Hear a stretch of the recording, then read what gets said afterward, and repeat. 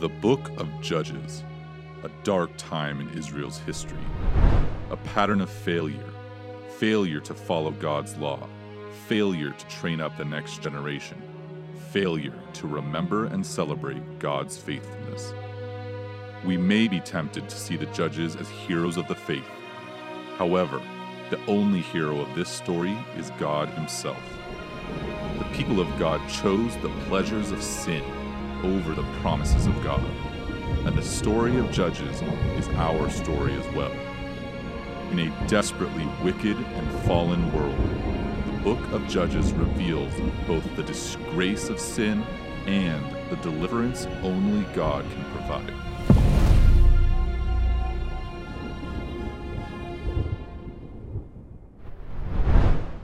Well, the individual stories of Judges have finished. Those famous stories of the disgrace of sin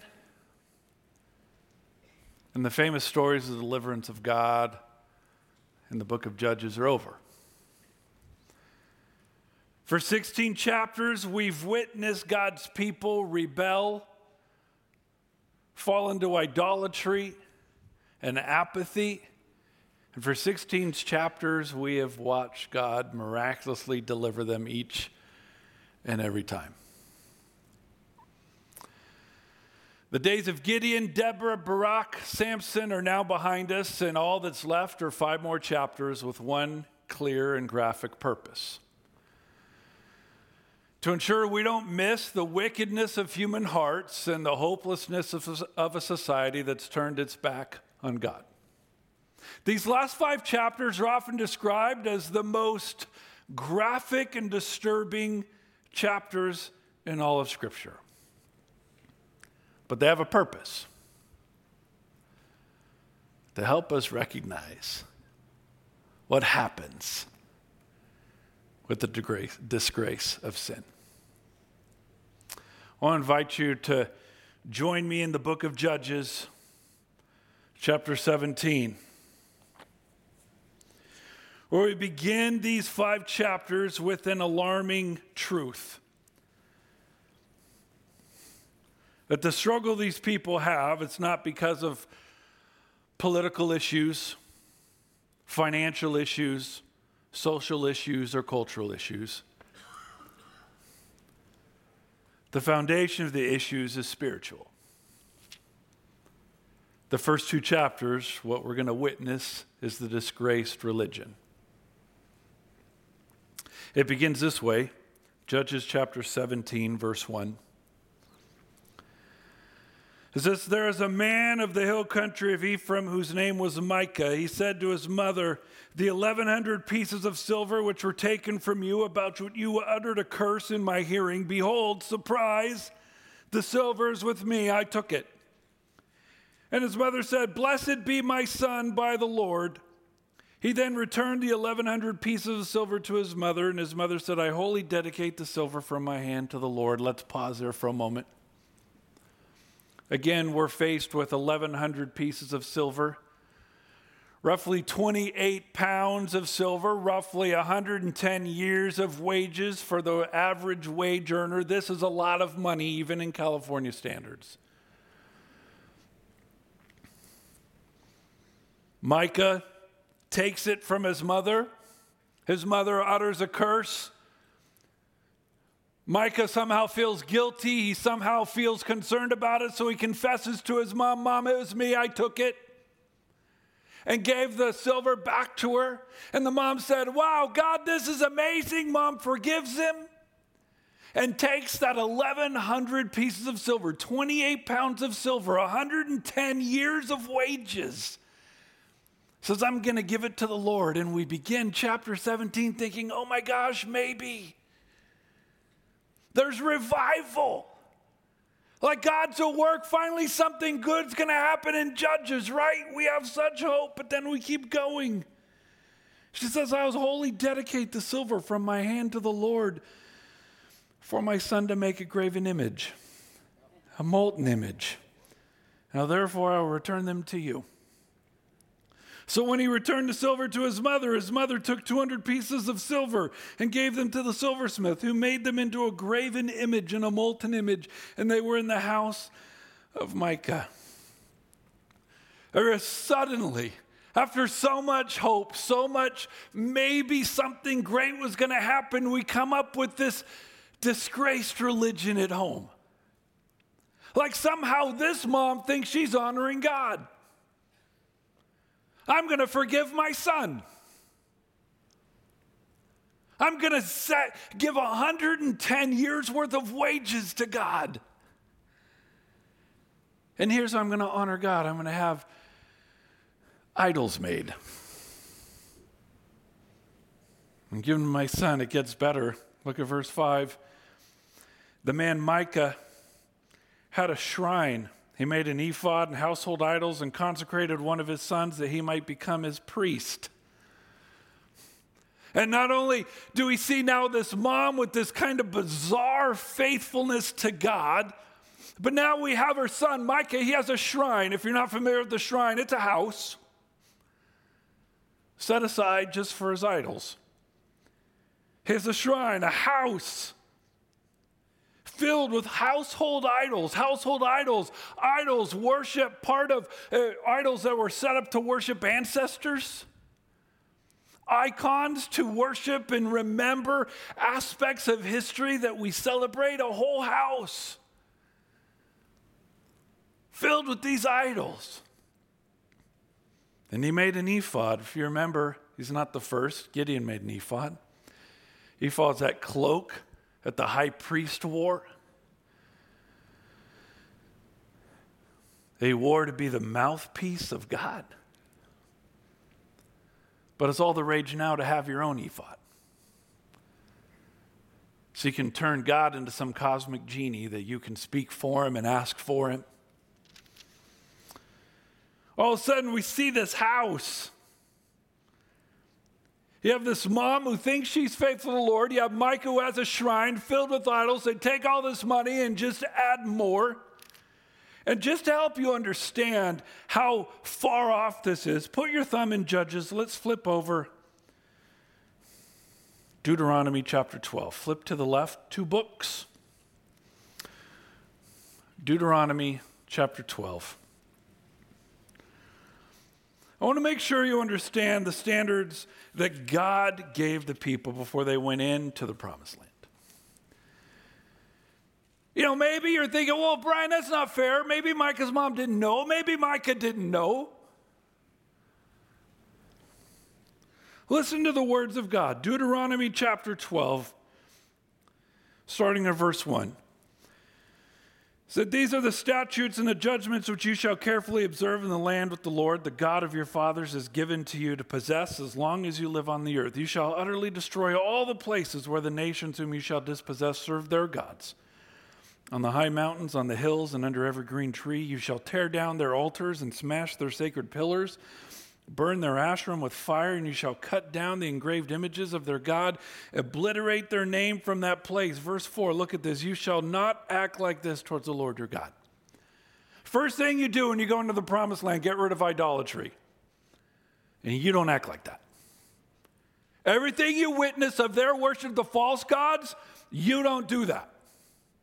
God continues, verse 5, but instead, you seek the Lord at the place which the Lord your God will choose from your tribes, to establish his name there for his dwelling, and there you will come. There you will bring your burnt offerings, your sacrifices, your tithes, the contribution of your hand, your votive offerings, your freewill offerings, the firstborn of your herd and of your flock. There also your household shall eat before the Lord your God, and rejoice in all your undertaking, which the Lord your God has blessed you. God says when you go, not only are you going to take out all of their idolatry and all their worship practices, I'm going to set up my own. I'm going to have one place where I dwell. And you come to me, God says. You don't set up your convenient places at your house. You come to me. You bring your offerings to me. You come to my house. Not only that, but you're all going to come together. There's going to be community. This commitment to the Lord, it's not private. It's corporate. It's all of us together. God doubles down. Look at verse 8. He says this, you shall not do at all what you are doing here today. Stop it. Every man doing whatever is right in his own eyes. You don't get to choose for yourself. You're my people, God says. You're my priests, my holy nation, a people for my choosing and my ministry. You don't do life your way. You do life my way. And look at the warning in verse 13. It says, be careful. You do not offer your burnt offerings in every cultic place you see. You don't get to worship God the way you want to. Be careful you don't come up with some hybrid thing. But in the place which the Lord chooses in one of your tribes, there you shall offer your burnt offerings, and there you shall do all that I command. God is very clear. God's residence at this time was in Shiloh. You want to worship God, you go to Shiloh. When it's time to give offerings, you go to Shiloh. You go to that place. You don't get to set up things in your own home. No shrines, no graven images, no idolatry.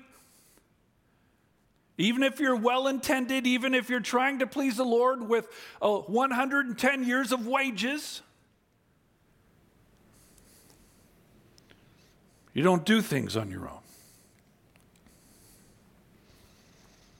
Micah got even further, made an ephod, household idols. Look at the end of verse 5. He consecrated one of his sons.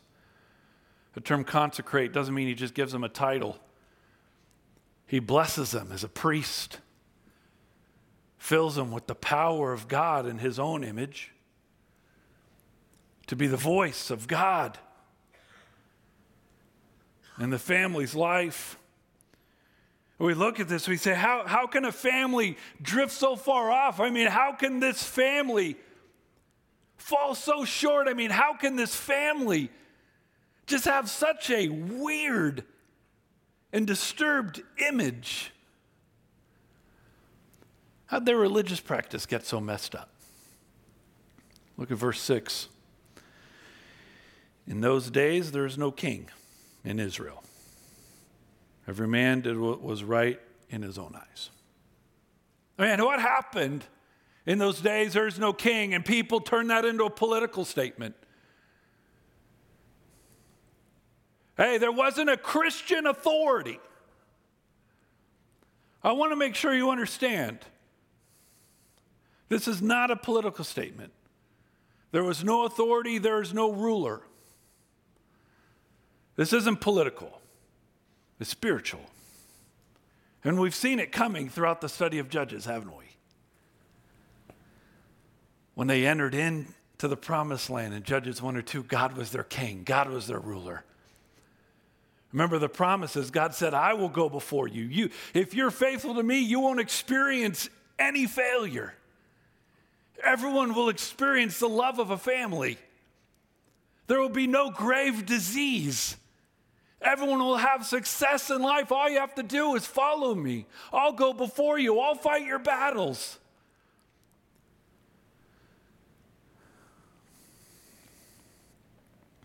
But within 2 generations, a generation arose that did not know God or the work of his hands. Idolatry started to creep into culture. There were times of rebellion and renewal, rebellion and renewal.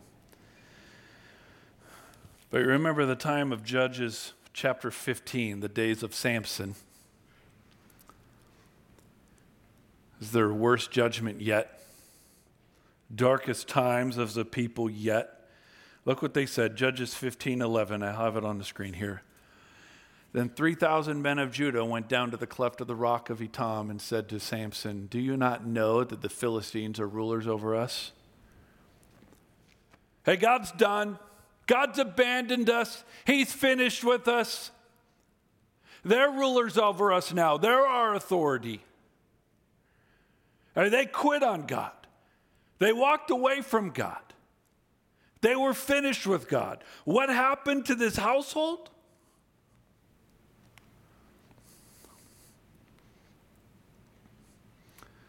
This is what happens when people turn their back on God. And we look at it. We look at this household. And we think, how sad. But I was preparing this week, I was wondering, how much better are we, you think? I mean, there's no ruler. It says every man did what was right in his own eyes. That term right. Every man sets their own morality, their own spiritual boundaries, their own strategies for life. I mean, when there's no God in charge, when there's no directives, everyone just sets their own framework for life. I was wondering, I wonder how different we are. George Barna, the Barna Foundation, did a survey recently of Christian parents. Listen to their top two needs. Top two needs Christian parents at church have in their life. Number one need. Number one need. Top need of Christian parents is instruction on how to raise kids in the knowledge and fear of the Lord. Number one thing parents have in church. Man, I don't know how to do this. I don't know how to raise my children in the knowledge of God. I don't know how. You want to know what their second top concern is? Second largest need is instruction on how they can know and follow the Lord. These are Christian church-going people. Man, Brian, we don't know how to practice faithfulness to the Lord ourselves, and we don't know how to lead our children to do the same.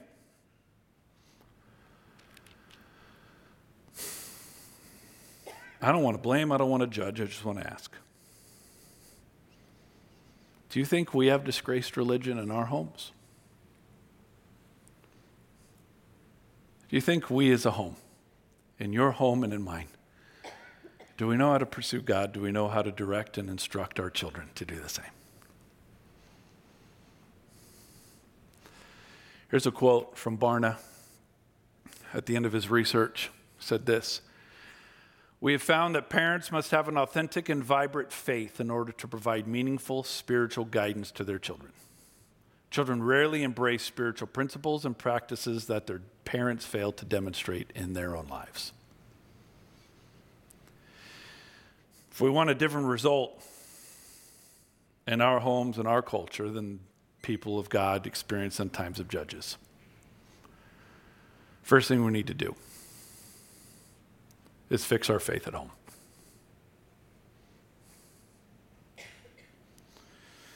Story continues, though. After we have disgraced religion at home, we step into hope. Look at verse 7.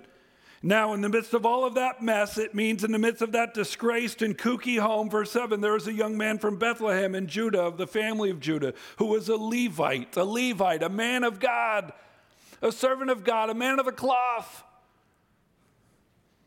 He's a Levite. He was staying there. And then the man departed from the city, from Bethlehem in Judah, to stay wherever he might find a place. And as he made his journey, he came to the hill country of Ephraim, to the house of Micah. Micah said to him, "Where do you come from?" And he said, "I'm a Levite from Bethlehem in Judah, and I'm going to stay wherever I may find a place." All of a sudden, Micah, you have this messed up, disgraced home. He's got a shrine. He has idolatry. He's consecrating his son to be the priest. Like everything's great. Everyone's doing right in their own eyes. We're alarmed, and suddenly he comes face to face with a pastor. And you're like, yes. This spiritual leader is going to step right in and correct Micah, set him straight. Man, that's what Micah needs. He needs to go to church. He needs to talk to a pastor. Look what happens, verse 10. Micah then said to him, "Dwell with me, stay with me, be a father and a priest to me. I'll give you 10 pieces of silver a year. suit of clothes, and all your maintenance, all your needs. I'll supply for you. So the Levi went in.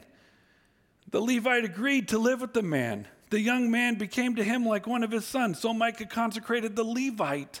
The young man became his priest and lived in the house of Micah. Man, that one little sliver of hope, maybe the pastor's going to come in and right the ship. The pastor just settled right in. Yeah, I'll manage your shrine for you. I'll be your priest for you. Micah consecrated the Levite, and the young man became his priest, lived in the house of Micah. And I'm reading that, and I'm thinking, man, there's just so much wrong with that passage. Levites were called by God to be his people.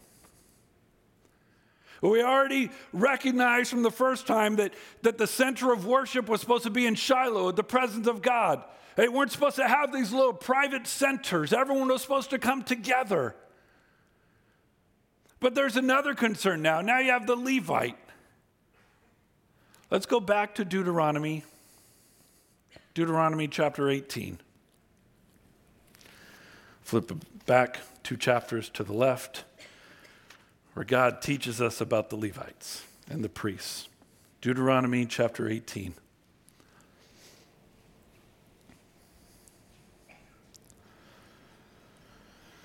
Listen to this. It says this, Deuteronomy 18, starting in verse 1. The Levitical priests, the whole tribe of Levi, shall have no portion or inheritance with Israel. They shall eat the Lord's offerings by fire in his portion. They shall have no inheritance among their countrymen. The Lord is their inheritance, as he promised them. Now this shall be the priest's due from the people, from those who offer a sacrifice, either an ox or a sheep, or which they shall give to the priest the shoulder, and the 2 cheeks and the stomach, and you shall give him the first fruits of your grain, and your new wine, your oil, the first shearing of your sheep, for the Lord your God has chosen him, his sons from all the tribes, to stand and serve in the name of the Lord forever. Verse 6, now if a Levite comes from any of your towns throughout Israel where he resides, shall serve the name of the Lord his God, like all his fellow Levites who stand before him. Book of Numbers says this, Numbers chapter 18, verse 21, the sons of Levi, behold, surprise, I have given all the tithe in Israel for an inheritance, in return for their service which they perform, the service of the tent of meeting. For the tithe of the sons of Israel, which they offer as an offering to the Lord, I have given to the Levites for an inheritance. Therefore I have said concerning them, they shall have no inheritance among the people of God. God was a unique inheritance for the Levites. He was their sustenance. He was their provision. He was their focus. He was the significance of the calling. When the nation of Israel had homes focused on God, God used them to sustain the dwelling place of God and to care for his priests and his Levites. Most people believe, though, that during the time of Judges, when the religious apathy started taking over the people, they stopped going to Shiloh. They stopped bringing their offerings, stopped bringing their first fruits, and then priests and Levites had to find a means for caring for themselves. Instead of focusing on their calling, they became spiritual mercenaries for hire, jumping from shrine to shrine, serving people for pay. And look at the impact of that. Verse 13, armed with his shrine, his idols, his household idols, his Levite as a priest, Micah said, now I know that the Lord will prosper me, seeing I have a Levite as a priest. Now I know God's happy with me. I have my private house of worship. I have all my idols set up. I have my quote-unquote man of God working with me. Now I know God's for me. I have a man of God in charge of me. I'm giving all my money to God in my own way. Now I know I'm right with God.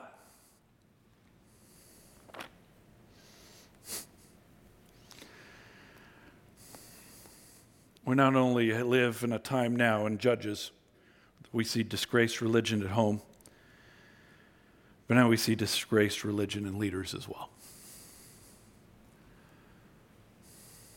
We're the people that God called to be his truth tellers, his shepherds, the servants of his people, become mercenaries for hire, telling people what they want to hear for money.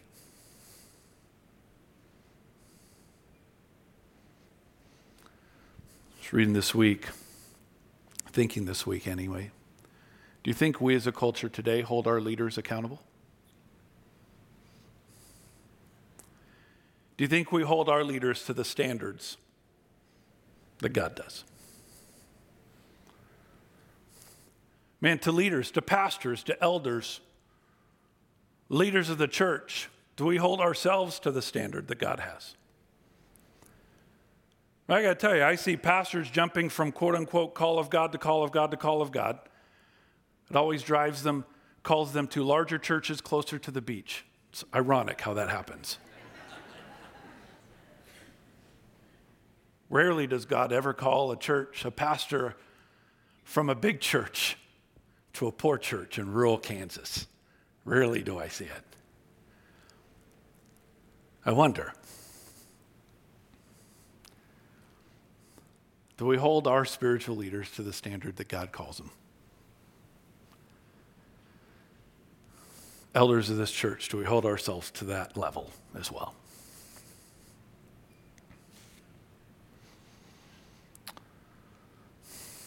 I wonder if we need to be careful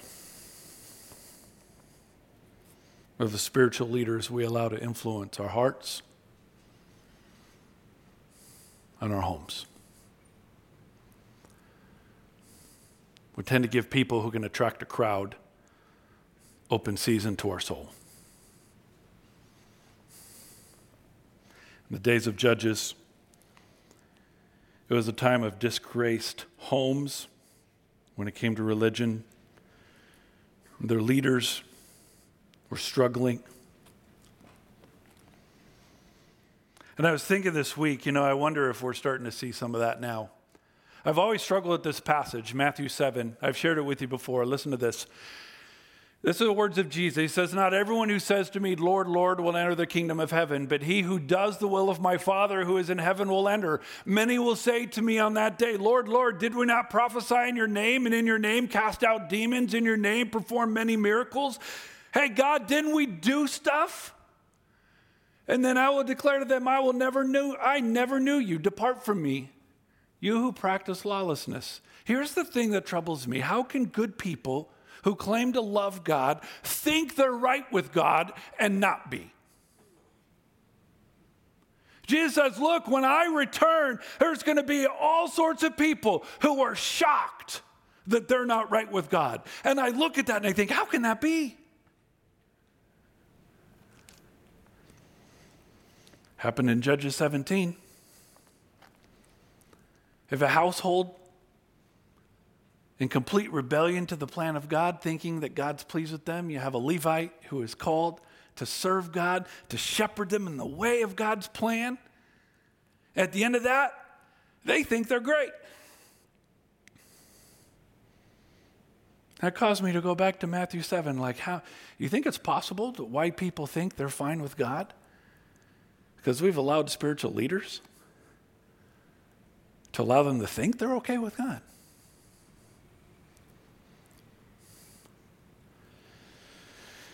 If you're not already depressed, we still have Judges 18 to go through. We have disgraced religion at home. We have disgraced religion in leadership. And you got to know, if the homes of God are a mess and the leaders of God are a mess, that's going to have an impact on culture. Am I right? We have to know that. Let's keep going. Judges 18. In those days, there was no king of Israel. Again, that is not a political statement. That is a spiritual statement. There's no king in Israel in those days. The tribe of the Danites was seeking an inheritance for themselves to live in. For until that day, an inheritance had not been allotted to them as a possession among the tribes of Israel. In their day, there's no king. Everyone turned their back on God, and the poor Danites, we feel bad for the Danites. Oh, they're those poor Danites. A whole tribe of Dan, they don't have a home. And there's no one to give them a home, and we feel bad for them. So if you're feeling sorry for the Danites, don't. Remember Judges 1, God says, hey, go in, take the land. I'm going to go before you. And if you remember back in Judges 1 and 2, there are a number of nations who out of a lack of faith and obedience, they didn't take what God gave them. Tribe of Dan's one of those. They didn't obey what God gave them to do, and as a result, they were homeless. Sure, have empathy, have compassion. They didn't do what God gave them to do. Let's keep going. Verse 2. So the sons of Dan sent from their family 5 men out of their whole number, valiant men from Zorah and Eshtaol, to spy out the land and to search it. And they said to them, go search the land. And they came to the hill country of Ephraim, to the house of Micah, and lodged there. When they were near the house of Micah, they recognized the voice of the young man, the Levite, who turned aside there and said to them, who brought you here? What are you doing here? You're supposed to be in Shiloh. That's what they're saying. What are you doing here? You're supposed to be over there. He said to them, thus and so has Micah done to me, and he's hired me, and I've become his priest. They said to him, inquire of God, please. Wow, that's great. Inquire of God then, priest, that we may know whether our way in which we're going will be prosperous. Hey, should we go conquer the land that God gave us that we failed to do? Or do you think it's okay if we just go find something easier? The priest said to them, verse 6, go in peace. Your way in which you are going has God's approval. So here's what happens. So you have a wayward home, a disgraced home, religion at home. It raised Micah. Micah then gets his own spiritual advisor, his priest. So now you have disgraced homes and disgraced leaders. And now this wayward tribe of Dan come up and say, wow, my luck. There's a man of God. Hey, is God okay with what I'm doing? Man of God doesn't even know what they're doing. Says, yeah, God's great. God's going to be completely happy with what you're doing. Keep going. Verse 7, and the 5 men departed, came to Laish, saw the people, and were living in security after the manner of the Sidonians, quiet and secure. There was no ruler humiliating them for anything in the land. They were far from the Sidonians and had no dealings with anyone. When they came back to their brothers at Zorah and Eshtaol, their brothers said to them, what do you report? They said, arise, let's go up and against them. We have seen the land, and behold, surprise, it's very good. And will you sit still? Do not delay to go to enter to possess the land. When you enter, you will come to a secure people with a spacious land. Look at this. See this? For God has given it into your hand, a place where there is no lack of anything that is on the earth. No, he didn't. God said to go to your inheritance that you didn't do. But the people see this easier path.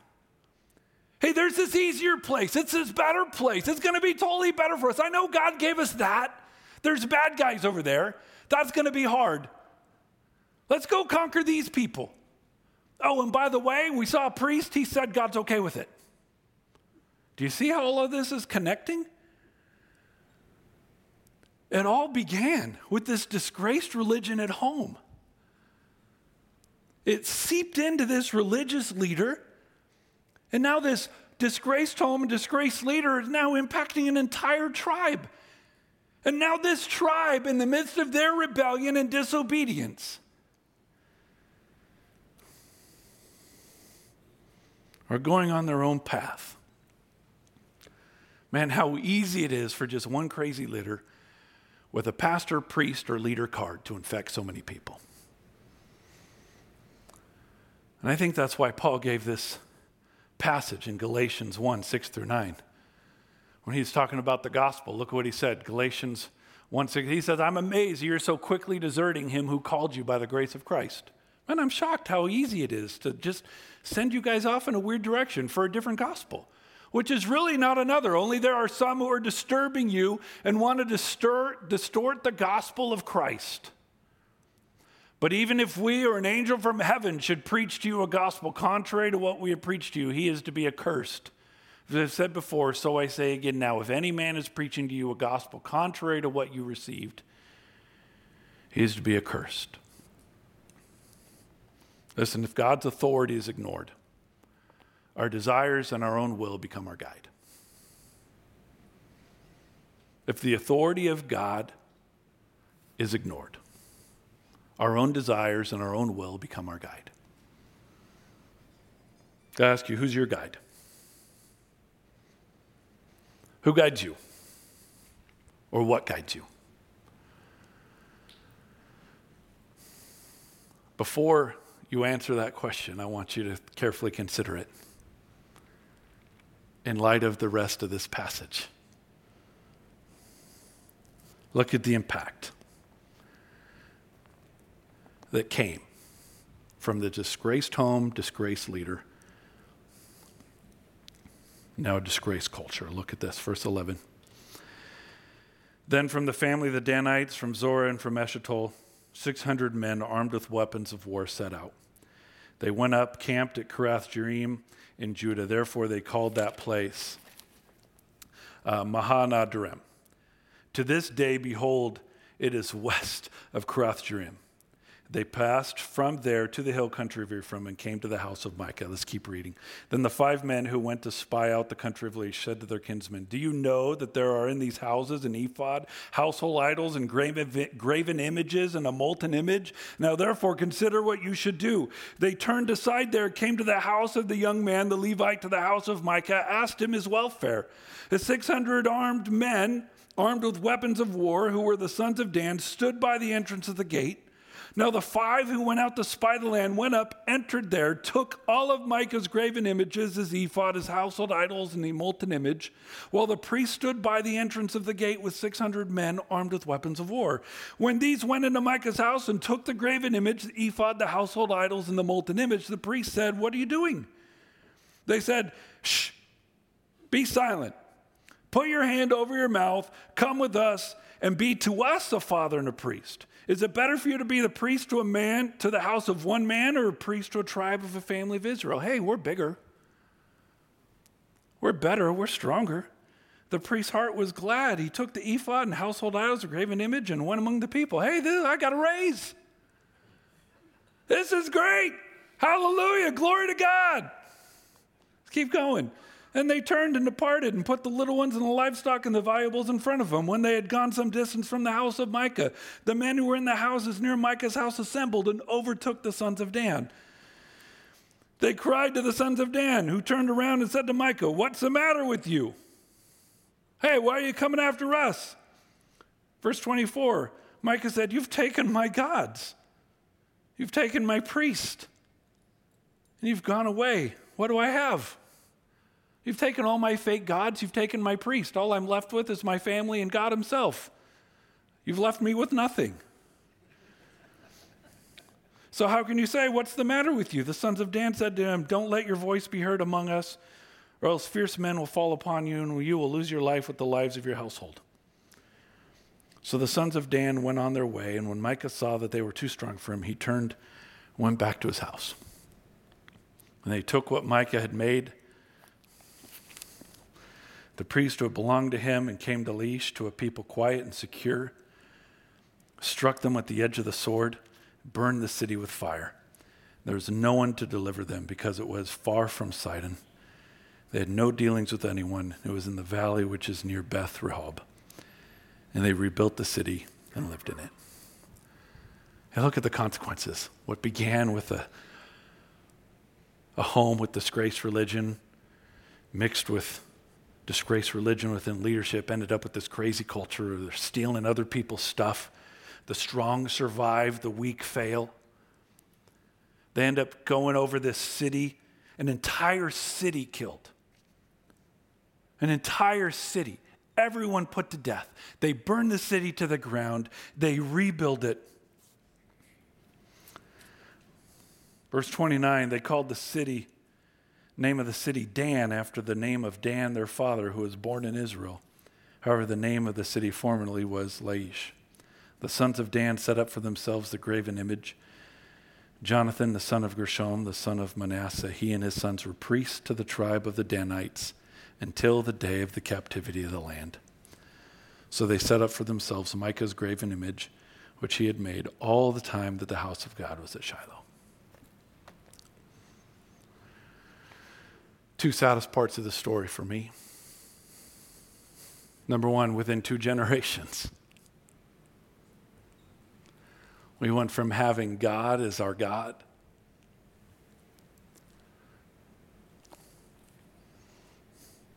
to conquering cities and building it on the foundation of an idol.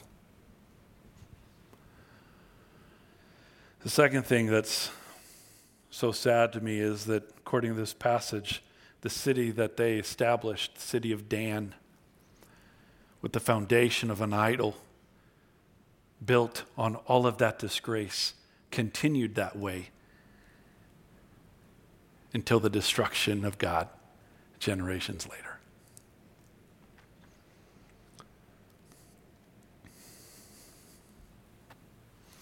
The account of Micah, Jonathan, and Danites, these 2 chapters is more than a history lesson.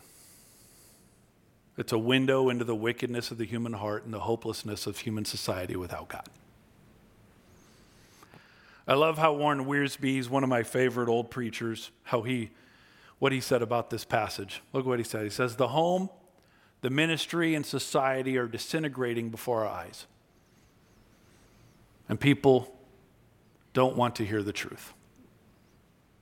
But whatever they wanted, or whether they want it or not, the world must be told that Jesus Christ died for lost sinners, that the power of Christ can transform hearts, homes, churches, and society if people will only trust him. Here's my question for you. Where do you need to fix religion in your life? Maybe some of you are like, Brian, I got to be honest, my home is not a reflection of my faith. Brian, I'm not walking with the Lord. I'm not intentionally training my children.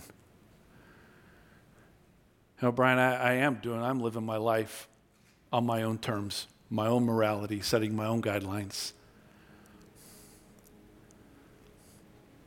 Maybe for you, it's, Brian, I do have disgraced religion at home. Maybe others of you need to rethink the voices of spiritual guidance in your life.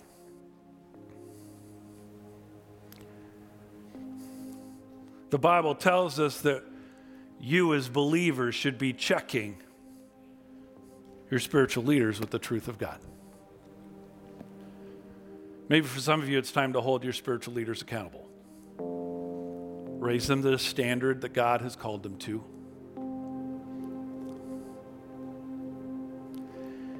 Maybe some of you is to recognize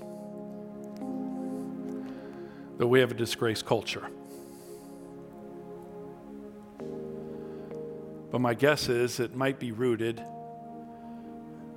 in our broken homes and our broken churches. I don't believe the solution to the situation in Judges. I don't believe the solution to the situation in our lives is to get a Christian president or a certain political party. It's not based on lower gas prices or where you live. What we see in Judges, what God is giving us, is a window into our own life. It's a window into our own soul. Our hope rests in the Lord, the maker of heaven and earth, the God of salvation. And I've told you, I do not believe God has abandoned us in California, the Chino Valley. But I do believe that he's given us a solution to our problem. Let's restore our homes. Put God first in our lives and in our homes. Let's revive all churches. Our churches are beacons of truth, grace, compassion, where people can come and hear the voice of God and leave in confidence that they're not the only one who heard it. And let's see what that does to disgraced culture. Let's pray. God, I'm grateful again for your word. I'm grateful that your word is living and active and sharper than any two-edged sword, piercing through the crusty exteriors of our critical lives. God, it cuts through the cares and concerns of our daily existence. God, your word, through your Spirit, it has that ability to just open our eyes and allow us to see your path more clearly. So God, I pray. I pray for our church here. I pray for our homes, God, that you would restore our faith to you. God, I pray for marriages, you'd bind them close together, close to you. God, may those marriages be healed and revived so they'd be a reflection of your glory to their children. God, I pray for children, the youth, young adults, regardless of their homes. God, I pray that you would empower them and renew them, allow them to begin their lives, to grow their lives in dedication, devotion to you. God, we like to blame culture for the destruction of our society. We love to blame public schools and political parties. But God, maybe it's time for us to take responsibility for our own homes. God, we do pray for churches, especially the 11 other churches that we partner with here in the Chino Valley. God, may you revive your church. May you strengthen them. Give them resolve and faith and courage as they seek to be a bright reflection of your glory in the midst of a disgraced culture. And God, may you use us, your church, your bride, the body of Christ. God, may you use us to transform the Chino Valley in your image for your glory. God, I pray for people today. God, may you give them one step